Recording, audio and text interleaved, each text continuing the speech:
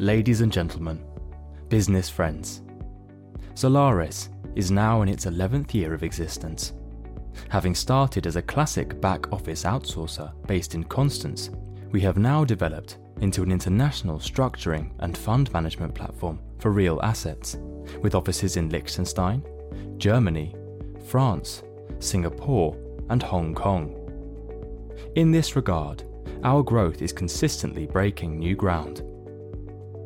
When we made the decision to set up KVG, an independent service, in 2014, many people agreed that there would be no market for this service. Today, the ManCo market is one of the fastest growing markets.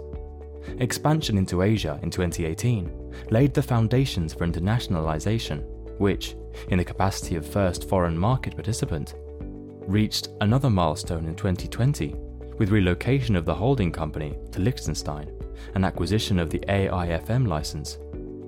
As the next AIFM location, Paris is the logical next step of the Zalaris Group's success story. In this context, it was and is always important to us that we remain true to our roots in the real asset business. We will continue to maintain this focus as we move towards becoming a global real asset investment group. With our new CI, we want to break new ground in this area. The first edition of Market News, as well as our podcasts, constitute another step in the development of the group.